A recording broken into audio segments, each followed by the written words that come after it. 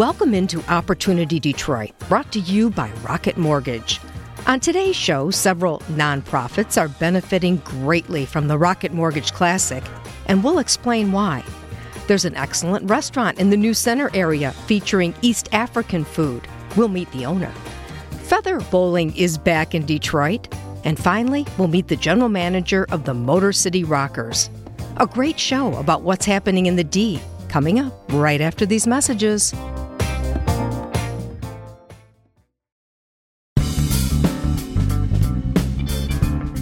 Welcome into Opportunity Detroit, brought to you by Rocket Mortgage. The Rocket Giving Fund celebrated 313 Day last Monday by announcing that in 2022, the Rocket Mortgage Classic raised $1.57 million to support local Detroit nonprofits. Laura Grannemann, Executive Director of the Gilbert Family Foundation and the Rocket Community Fund, is here now to talk more about this. Welcome to the show, Laura. Thank you so much, Anne. It's great to be here. This number, $1.57 million, that's pretty amazing. Talk to us about all of the different nonprofits that are benefiting from all the work that you do at Rocket Mortgage.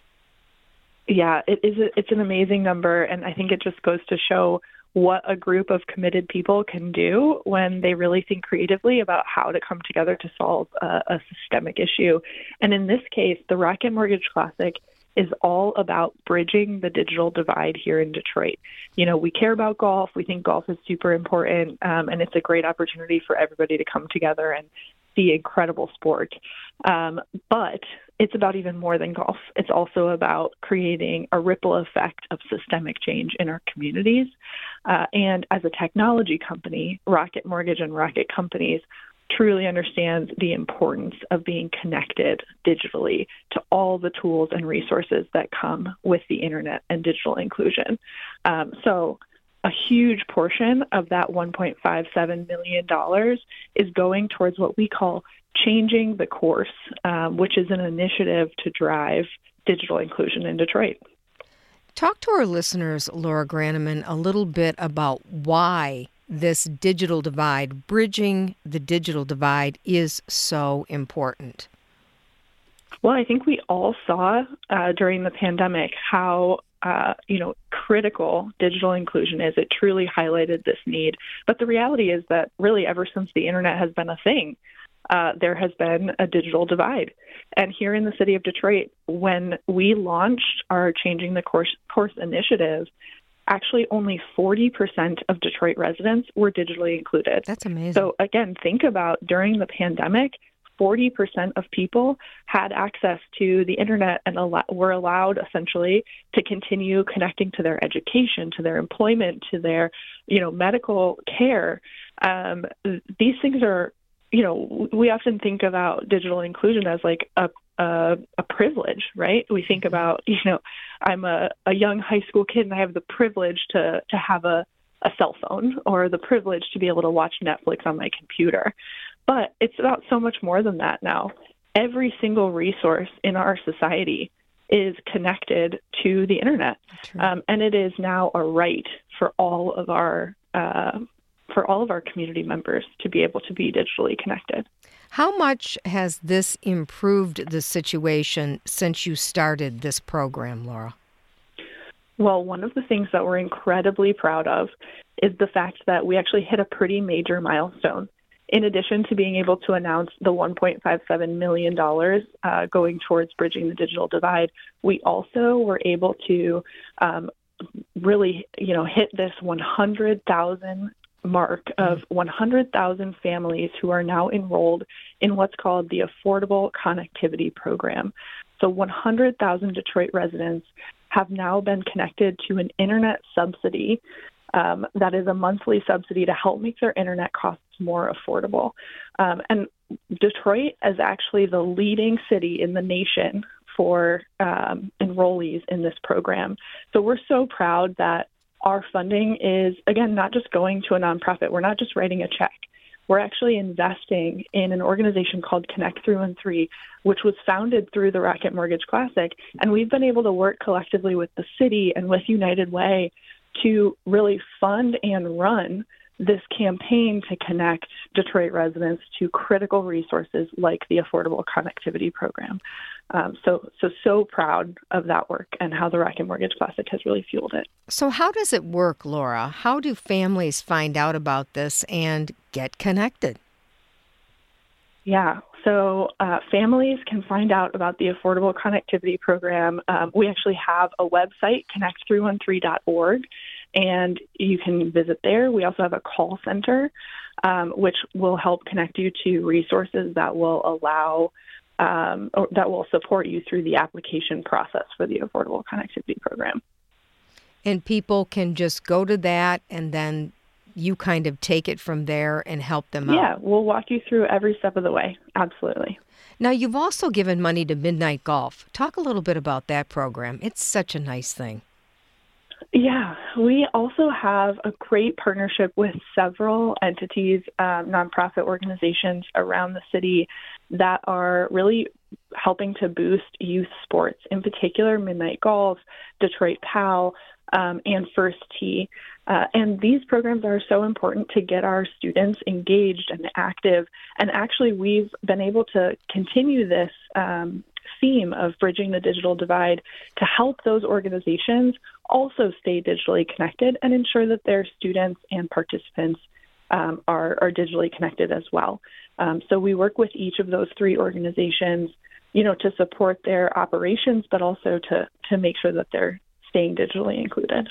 And then money also went to the Greater Palmer Park community. How did they benefit from the money, Laura? Well, the Greater Palmer Park community is incredibly important to us because we always, believe that it is so important to leave the space better than we found it. And so we invest in the Greater Palmer Park community, and really those community members are able to determine how the funding is utilized to be able to support Palmer Park and really grow and develop that space. So again, we leave it better than we found it.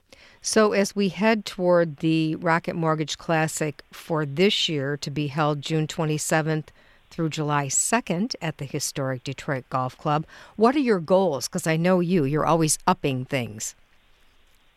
That's right. So our goals this year, the great thing about the Connect 313 work and the work of bridging the digital divide is that it doesn't happen in 1 week. Right. While the golf tournament does happen in 1 week, and it's a great place to kind of come together and celebrate our wins, this work is really happening all year round. And so our goals at Connect 313 are to continue to expand our network. We have a network of 22 different neighborhood technology hubs, which are spaces where Detroit residents can go to access devices, digital literacy training, and high-speed internet. We hope to continue to expand that network. We hope to continue to invest in our ability to listen to the community and invest in spaces and places where the community is telling us need more digital inclusion resources. And so, and then we hope to continue to connect folks to the Affordable Connectivity Program. We know that 54% of our qualified residents are already connected to ACP, but there's more out there, and we want to make sure to reach as many people as possible. It kind of sounds like Detroit has become a model for other cities around the country. Talk a little bit about that. Detroit has become a model. There are very few cities that have this type of infrastructure that allows everyone to come together and really advocate and connect folks to resources across the entire city. So Connect 313 is really advocating for policy change. They're on the ground, grassroots, listening to folks about where there are gaps, and then we're following up and able to invest in those gaps. We've been really honored to be recognized at a national level, actually in the Senate, as a national model for digital inclusion. We've seen, at the beginning of this conversation, I mentioned that at the time of the pandemic, we had 40% digital inclusion. Today, we have 67.5%. So we're truly changing the game in terms of our the percentage of folks who are digitally included. And, of course, there's a long way to go. We still have more work to do, but we're so proud of the progress that we've made so far. You know, I know that you have been involved with this from the ground up, from having you on the Paul W. Smith Show and having you on Opportunity Detroit and just watching you in action. Did you ever imagine that this program would become this successful so fast, Laura? You know, it's funny. We actually have a cultural value, an ism, we call them, Sure. that is, you'll see it when you believe it. So it's kind of the flip version of I'll believe it when I see it. And I think you have to have a vision. You have to believe that that vision is possible in order to see that reality come together. And my philosophy on life truly is that there are a ton of challenging problems out there, but for the most part, they're man-made problems. You know, if we made it a challenge, we can also address it. And if we come together in creative and interesting ways, the sky's the limit in terms of what we can accomplish. It has to make you personally feel good to see a family get connected in the way it changes their entire lives. It does. It is, you know, again, we often think of these things as privileges. Sure. But when you see families who, you know, are all trying to connect to employment resources or education resources on one tablet or one cell phone, right, it truly shows you how much of a rev limiter technology and internet connection are for certain families. And it's just widening this disparity that already exists in terms of access and resources. And so it's incredibly powerful to see the network that we've created and see in action families who are connected to devices in ways that they never have been in the past. And now really the world's at their fingertips, and they're able to connect to, you know, critical housing resources, educational resources, employment resources, medical resources, and frankly, just an active community that so many folks were missing during the pandemic. Laura Grannemann, Executive Director of the Gilbert Family Foundation and the Rocket Community Fund, making a very big difference here in Detroit. Thank you for your time. Thank you so much, Ann. You are listening to Opportunity Detroit. We'll be back right after this.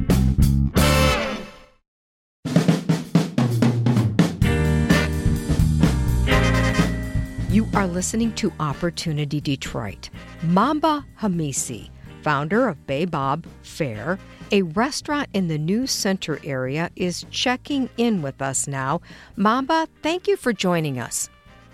Thank you so much for having me. So I want you to just talk a little bit about this restaurant. I have heard a lot about this. You know, we are located here in the New Center area, and everyone I run into says, have you been there yet?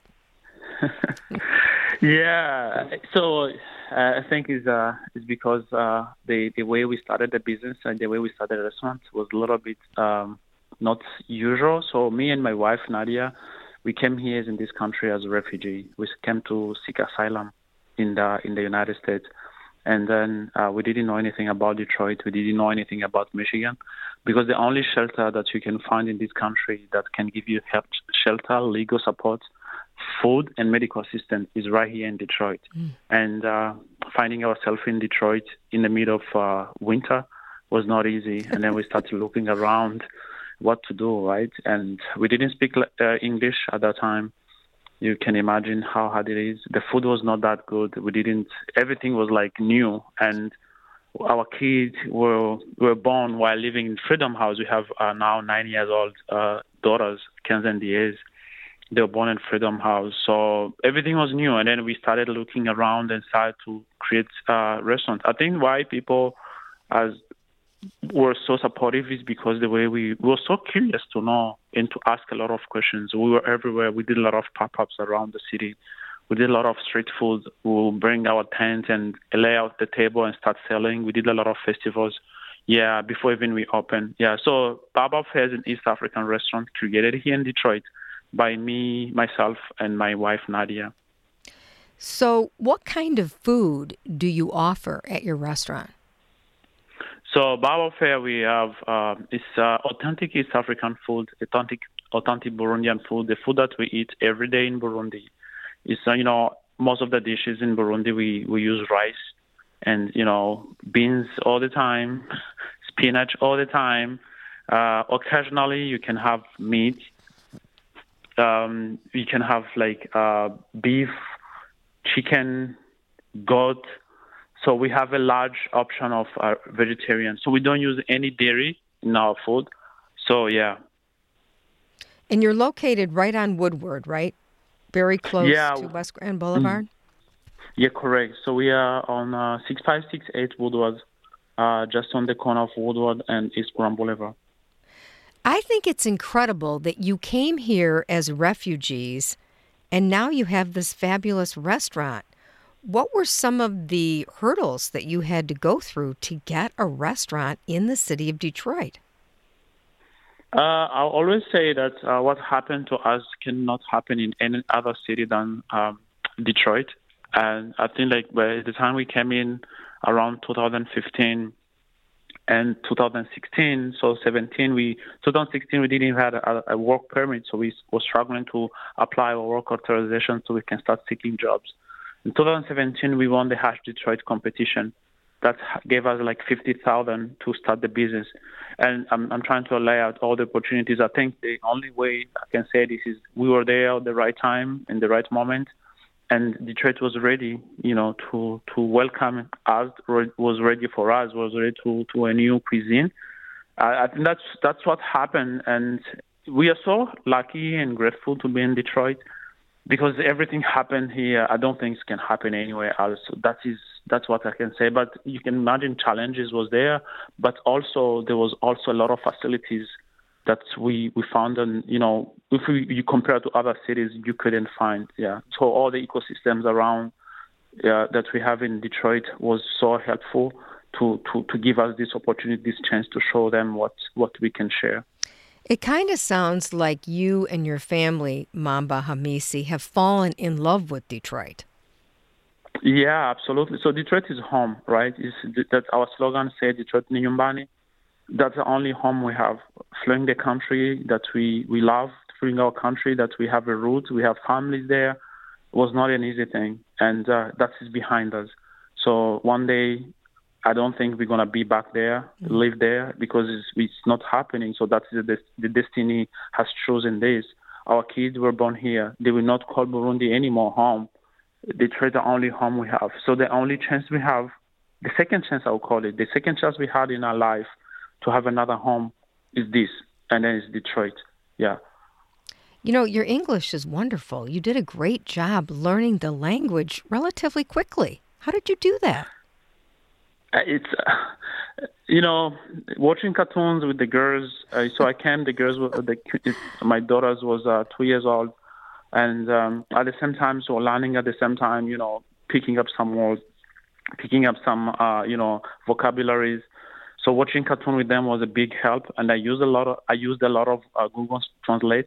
So then how it can sound, because there is a lot of English accent around. So you're trying to make sure for example, I struggle a lot with say walking and working. It's two words, but they are very, very similar. So I practice a lot of those two words. A lot of things. So it's more like, okay. And another thing is like, I used to speak more than 4 languages. Now I have 5 languages. So you have English as a 5th language. And I think like when we speak more than 2 or 3 languages, the brain can pick up another language easily. That is one. The second is like, I call this home. I'm here. And I have the only way you have to be integrated to the society and the community is to speak the language, right? So you have to make that effort. Sometimes you don't have a choice. I tell people I'm not smart. It's because you don't have a choice, so you have to do it. Oh, that's great advice. Now, I know you opened Baobab Fair in 2021, kind of still during the pandemic. How was that at first? Did you have a lot of business? And how is it now? Are things a lot better? Yeah, so opening in that time was not a choice because we had COVID. We were working on this project for 3 years and COVID started. And we didn't have any support. So all the support the government was putting out there, the PPP money and all those grants, were not qualified because the business was not open before the pandemic. So we had a lot of expenses. And we were like, you know what, we're going to even close our door before we open. let's just open, because we had a lot of expenses. We said, let's just open. If even we can get $5, that's going to help. That was the thing, is like we start opening, we were not sure how people will, embrace the cuisine that we're bringing. Is a new cuisine, is a new concept. We had a lot of, questions, but after 2 months, everything went well. As I said, we are so grateful. People was there to support. People loved it. People start, talking about it, and then that's why we are successful in what we are doing. What are people's favorite dish? Are there a couple of dishes that are just wildly popular? Yeah, the fish, the samaki is very popular. Our grilled chicken, kumuhana, is very popular. Our intore, which is a vegetarian dish, is very popular. Myself, I like the beef. The beef is my everyday meal. Not every day, but most of the time. And the chicken, too, the cook is good. So everything is great. And then we created, so in African concept cuisine, we don't have dessert. So we created dessert that is tamu, is passion fruit and avocado. People will be surprised, like, oh, avocado and passion fruit. But that's what people love. It sounds healthy. It sounds like a lot of your food is pretty healthy. Yeah. And again, so that is one of the surprises that me and Nadia, we found when we came here. I was like, and healthy food, that word doesn't exist in my language. It's like unhealthy food has to be medicine. Food has to be healthy. So when you have like unhealthy food, it's like, wait, what is this? So food has to be unhealthy. So again, food has to be healthy. And then growing up in the culture that we are coming from, that is how food it is. And then I feel like the big problem is because we exceed. Sometimes we do a lot, or we eat a lot, or we use a lot of what we have. And then because in Africa we don't have that much a lot to use or to consume, it's easy to appreciate and to cook what we have. Anything you want to start like mass production, people will abuse this. And I feel like that is where we're trying to make sure like we do everything from scratch. We do everything from scratch. The same thing as I said, it's the authentic East African food. We do everything from scratch the same way that we do in Burundi. Do you find it relatively easy to get the products you need right here in Detroit for the different meals that you serve? Absolutely. So that's the beauty of this country. The diversity is everywhere, even the food. And then the similarities. And then the good thing is like you have even more options, right? In Burundi, you can only find like five way to make, or 5 beans, different beans. Here you can find even 20. You have a lot of choices, which is great. So as a chef, that gives you opportunity to create more with the same dish. Yeah, we use a lot of, we have similarities as food as South American, Middle Eastern. We don't need to go to Burundi to bring our own spices. You go just to Baobab, you can get the same spices. Ingredient. Just go to Mexican town, you can get the same ingredient.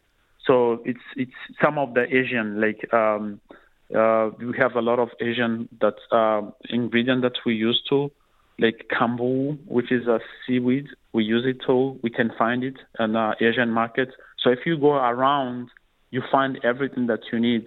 So we don't need to import anything. Everything you can find right here in Detroit. Did you have a love of cooking your entire life, Mamba Hamissi? Yeah.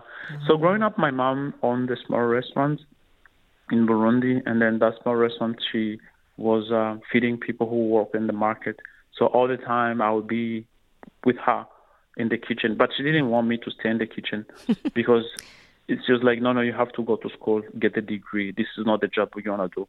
So cooking is not a job that a parent will wish the kid could have in my culture, in my country. Interesting. And my mom would be, no, go get out of here, go to school. But I always loved cooking, always loved what she's doing.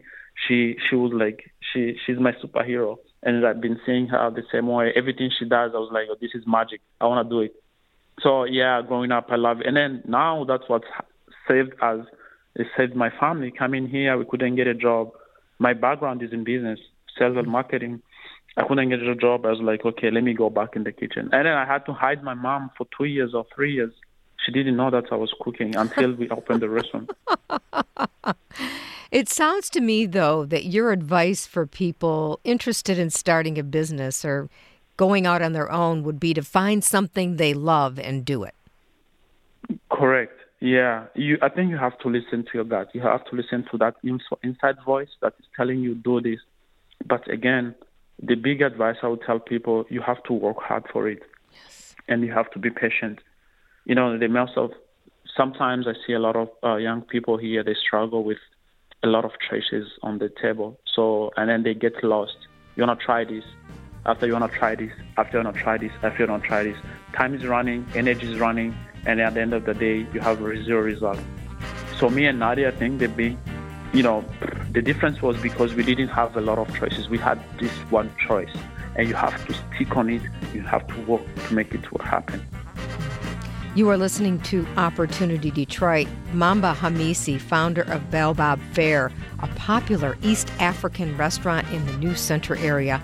Thank you so much for your time today and for sharing your great story. Thank you so much. We'll be back right after these messages.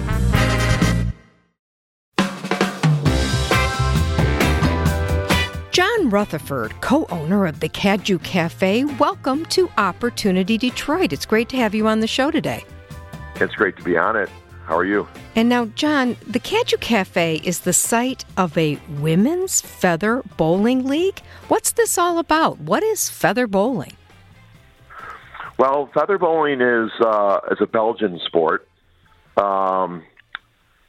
Going back probably to the 14th century, and you have basically 12 balls. The balls are rolled down a trough-shaped dirt alley there's a feather on each end, and the goal is to get the ball closest to the feather as possible.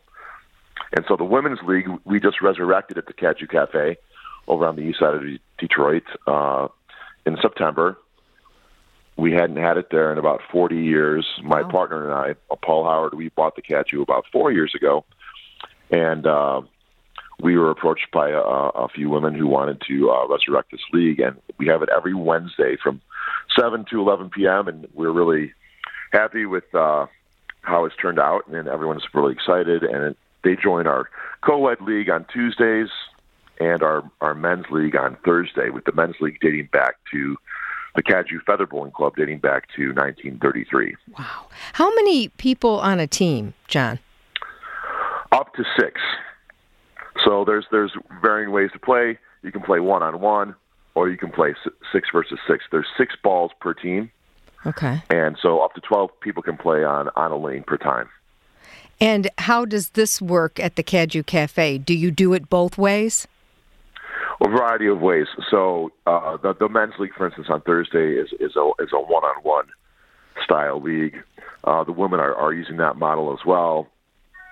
The Tuesday co-ed league is more of a team approach, varying from 3 to 6 members up per team. And then when we, with public coming in and we have a lot of group events, corporate events, team building events, values are brought, 1-on-1 all the way to 6-on-6. I'd say the average is probably 3-on-3. So that way every person gets to roll 2 balls. It sounds like it's become pretty popular. I bet that's good for business at the Cadieux Café. It's great. That's awesome. Now, what else do you serve there? What kind of food, drink, that sort of thing? Well, we're best known for mussels. Oh. Belgian cuisine mussels, and we also actually have rabbit, quite popular with rabbit. But then we have, typical bar food. We have a good burger. We have sandwiches, soups, salads. But the unique things are mussels and rabbit. Now, where do you get the mussels? Where do they come from? Prince Edward Island. Oh. And we get them via Eastern Market. Oh, that's awesome. Now, how is business, since I know it was probably tough during the pandemic, but how is it since things are starting to kind of, sort of, get back to normal? It's great. We're open 7 days a week. We open at 4 p.m. on Mondays through Saturday. Sundays we open at 2 p.m. and we go till midnight and later on Fridays and Saturdays. And I think we're finally getting sort of back. You hesitate to use the word normal, but I think we're, as far as the volume of people, it's kind of towards pre-pandemic numbers. Have you had any other businesses in Detroit or even outside of Detroit that have come to you and asked about the feather bowling because it does seem to enhance what you do? Oh, many. Sure, we have, especially around holiday time, November, December, January. A lot of companies will have their holiday parties. Families have family gatherings, birthday parties, things like that. But a lot of companies have, especially over this last year, have gotten back to coming to the Cadieux for their holiday events. John Rutherford, co-owner of the Cadieux Café, tell our listeners again where you're located and how they can get in touch with you if they want to do a little feather bowling. Sure. We are on the east side of Detroit, 4300 Cadieux Road. That's an exit off of I-94. And our phone number is 313-882-8560. And even better yet, our email address is info at cadieuxcafe.com, and that's CADIEUX. And we welcome people to come on in and come to the east side of Detroit and feather bowl and have some good food. Oh, it sounds like a lot of fun. John Rutherford, co-owner of the Cadieux Café, thank you so much for the time today. Thank you. You are listening to Opportunity Detroit. We'll be back right after this.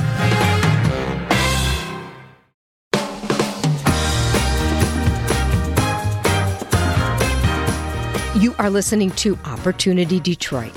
Hockey is really big in Metro Detroit. And on JR Sunday, Mark Hollis introduced us to Nick Field, general manager of the Motor City Rockers, a local minor league hockey team that plays in Fraser. The Motor City Rockers are in the midst of their inaugural season in the Federal Prospects Hockey League. It's a single-A minor pro league that is competing up there at Big Boy Arena in Fraser. Let's bring in Nick Field, the general manager of the Rockers. Welcome to JR Sunday. Hey, Mark, how you doing? Thanks for having me on. Great. I had an opportunity to see you on a television interview and was very impressed with your delivery and your conversation and support of a league that you are leading, that you are guiding, and is having just a heck of an inaugural year. Yeah, we're doing our best both, on the ice as well as trying to get a new franchise off the ground from a business standpoint. And we're doing everything we can for the first season to have a successful product, like I said, on the ice and the business side as well. And obviously throughout the year, we're getting more and more support and more traction throughout the community, and things are going well. As the athletic director at Michigan State, at a time when you were competing, 2003, you were on the CCHA championship team up there at Ferris State as a player and now a general manager. How do those playing days really impact how you lead a team now, a professional hockey team? How does that energy or that drive continue with you today? So I think the first thing is the passion for the game. Obviously, being a former player, I wanted to stay in the game post-career, and I didn't have a fabulous professional career by any means, or I was a mediocre college player for that matter. But I wanted to stay in the game, and I got involved in coaching. So I coached for about 15 years after my playing career was done at the high school level, and even over at Oakland University at the ACHA D1 level. So I think the coaching side of things, and then just the management of that, because when you're running a high school program or even a club program, you're managing and coaching, right? So it's just a matter of managing players and the team overall. So I think it was a smooth transition to operating this team. Now, as far as putting the roster together, being a former player and having the experience at higher levels, especially, playing for coaches at higher levels and playing with players that obviously have competed at the highest level as well, you get a lot of experience that way. And, the biggest thing for me is just communication with the players, and we're, trying to find guys to bring in and making sure that they're a right fit from a culture standpoint, but also the on the ice part, the skill level, that all goes hand in hand. But overall, I think I got a great amount of experience just, through my playing days at higher levels, but also even coaching at the lower levels. Well, never sell yourself short. Many people want to play college hockey and never get that opportunity. You also played with the Cleveland Barons and the Des Moines Buccaneers. So it's You've had opportunities that many have aspired to, and I congratulate you on that. Talk about your players a little bit. On the ice, you get to see them compete. What are these guys like away from the game? So going back to building the roster out, so one of the big things that we wanted to do, my goal is, hey, we don't want to just have a good hockey team. We want to have a good locker room, a good culture, and the guys that we have been able to, find and bring in fit the bill. We have a number.